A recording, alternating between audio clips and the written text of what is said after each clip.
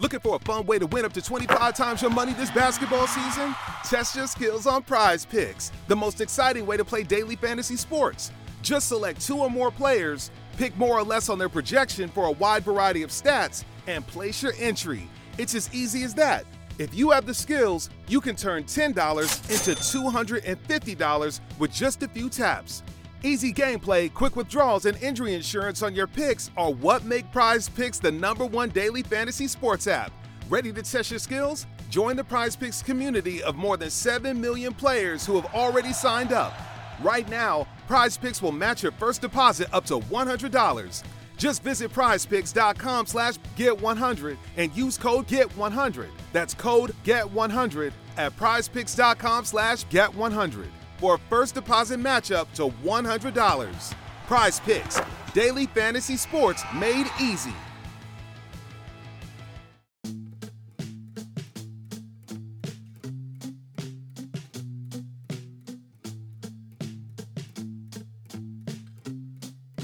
Hi, Mahua. So great to talk to you. Hi, Dee. How are you doing? Good, good. We met was it last week or maybe a week before last, which was Couple of after weeks so long. back, Yeah, after couple of such weeks. a long time, which was so nice. And and you are up to a lot of exciting things now with art. So tell us about that. Yeah, so I have just enrolled into an advanced art course with Bombay Art Society, and the reason why I did was while I'd like to think I'm a very good artist and I don't need to learn anything new, but the fact of the matter is that you're always learning, and it helps when you are learning from the stalwarts. So I've got some very good professors who are sort of experts in their own field, and they are well known artists in from the art world. So and they're very kind, they're very nice with their feedback and stuff like that. It helps. I realize you can't learn in isolation. You really need a mentor who can critique your work. And also, another reason why I'm doing this course is because it's also going to teach me how to market my art. While artists like to think that we'll just sit and paint, and one day some art collector will discover us and life will be sorted. It doesn't work that way. Yeah.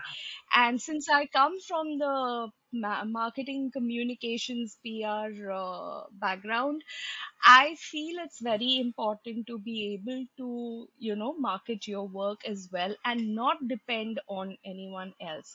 So that is also one of the subjects which we will be dealing with, which we will be learning, they'll be teaching us. So I'm pretty excited about it. And of course, there's going to be an art exhibition in the end. So yeah, pretty excited.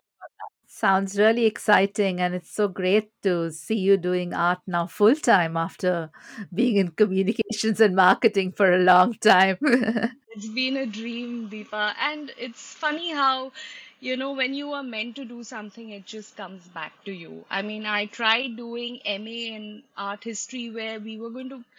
I did one year, I did finish 1 year of MA, and then I left it because of personal reasons, and I couldn't really go back again.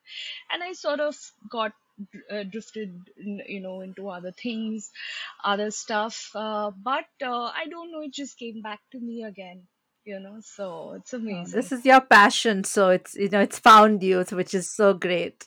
Yes, absolutely. It found me. You're right. Yeah, I can't wait to see what all you do with your art because I mean, I know you have this lovely Alice in Wonderland series, which you are now working on.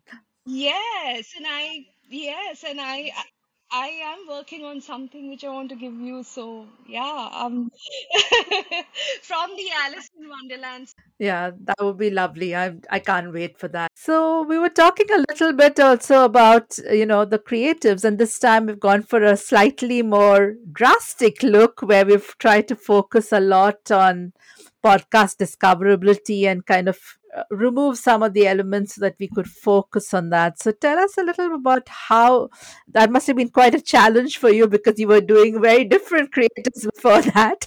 So, being an artist, I like to fill up my canvas. Of course, it depends on what kind of, painting I'm doing. Is it minimalist? Is it maximalist? Is it, whatever. So it all depends on that. But I'm used to filling up my canvas. That's the kind of work I do, right? You've seen them.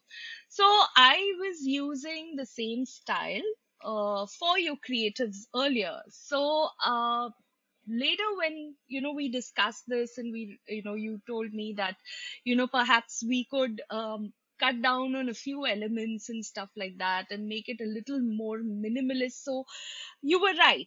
Then what people are actually supposed to see is the name of the podcast with the prefix and the suffix. That sort of gets hidden, right, with so many elements, which you pointed out to me rightly.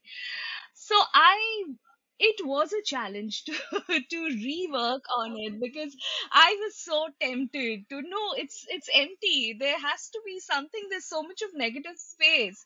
There has to be something here. And remember, I showed you a couple of. I mean, I worked on the minimalist design, and then I was not very happy with it because it looked too empty. And I bought some time from you, like a day, and I said, let me rework and let me give you both the options and you decide. And then I was actually very happy with filling it. But then, but then now when you of course chose the one which was more minimalist, and now when I look at it, I realize, yes, that was the right decision you made.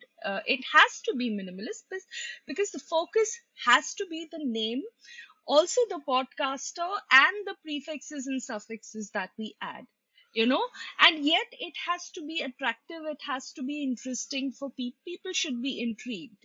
I mean, that's how I choose my podcast.